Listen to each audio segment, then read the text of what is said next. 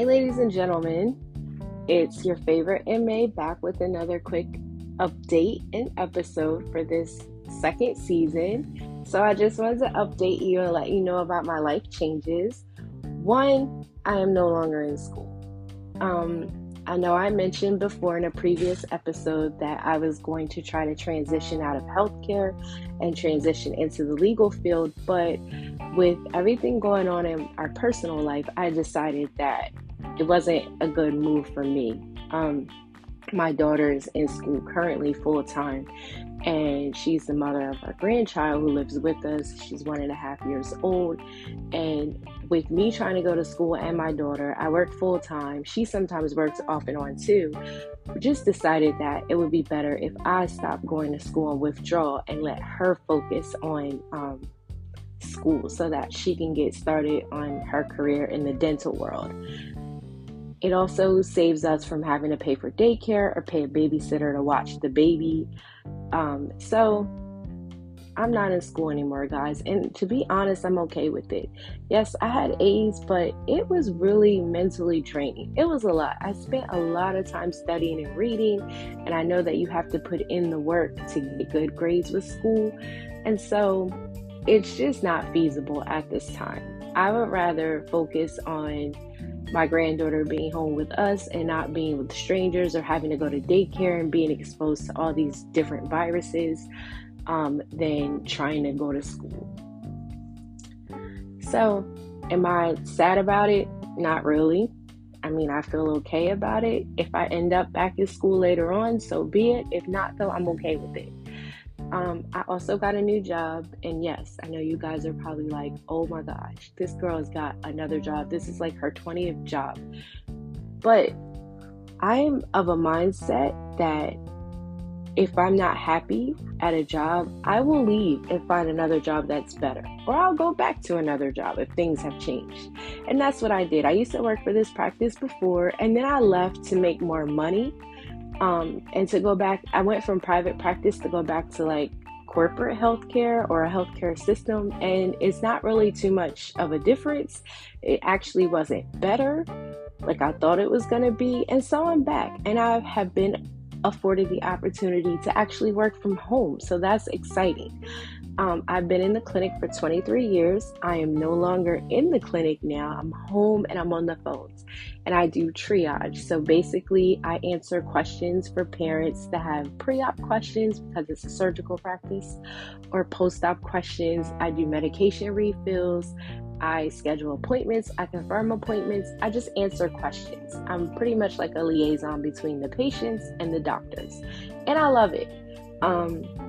I was feeling burnt out and ready to leave healthcare, but I feel a lot better now that I have a different role.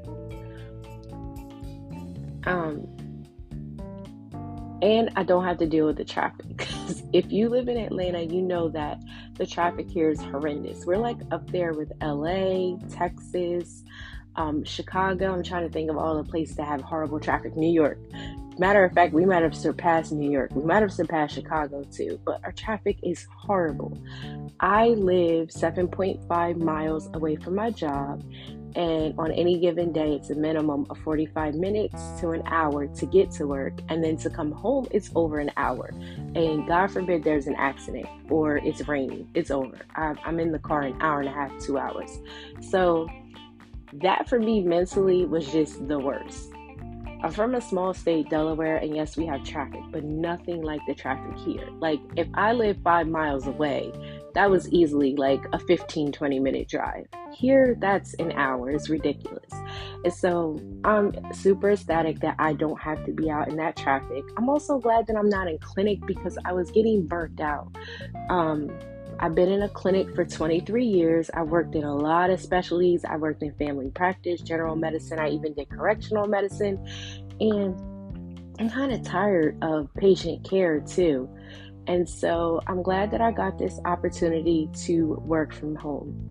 Any medical assistants that are interested in working from home, there are remote jobs out there on sites like Indeed, ZipRecruiter, but I must warn you that you definitely need to do your due diligence and research those companies, because some of them are scams, but there are real legit work from home jobs. I know CVS offers a lot of work from home jobs. United Healthcare does, Blue Cross Blue Shield. There are also practices that have some of their staff workers work from home, doing things like surgery scheduling, which, to be honest, at the job that I'm at now, if one of these surgery schedulers ever retire, I'm jumping on that. That has been my dream job for years, but they've all been in these positions for like 20 years. So hopefully if one of them is listening, just know that I'm coming for your job as soon as you retire. Laugh out loud, but I'm serious. But anyway, you can do things like scheduling, surgery scheduling. There's triage, depending on your state. I know some states only allow nurses, RNs, and LPNs to do triage. I'm in Georgia, so I can do triage. But there are things that you can do. There are telehealth companies who only see patients via telehealth. And so the doctors need an assistant to technically virtually room the patient before the doctor gets on the visit. There are also other companies that have people do things like help with managed care. So like you'll call a patient that has a disease like diabetes or hypertension and just follow up with them to make sure they're getting their blood work like they're supposed to, taking their medications, that answering questions for them. There are plenty of jobs out there that are remote that are like that, but just make sure that you do your research. So that's it. That's all that's going on with me. And right now I am in bliss because I'm working from home and happy. And yes, 6 months from now, I may be like, all right, I'm ready to go back in the clinic. Don't judge me, guys. But that's it. So since we're coming up on the Christmas season, I just want to wish everyone a Merry Christmas, Happy Holiday. I hope that you all get to enjoy time with your loved ones. Ice skating, drinking cocoa, eggnog with a little bit of something in it, if that's what you like. Just all the parties, the food, the dressing up. I'm invited to a few Christmas parties and I'm super excited about stepping out and hanging out with people. I can't wait until Christmas because my granddaughter is 1.5, and so I can't wait to watch her like tear open her gifts and just have fun with all the noisy toys. And I'm just excited for Christmas. I love this time of year. I know for some people it's tough because, the loss of loved ones and just mental health issues or whatever it is. And for those people that have those issues, definitely sending out prayers and positive vibes for you so that maybe this year will be a better year for you.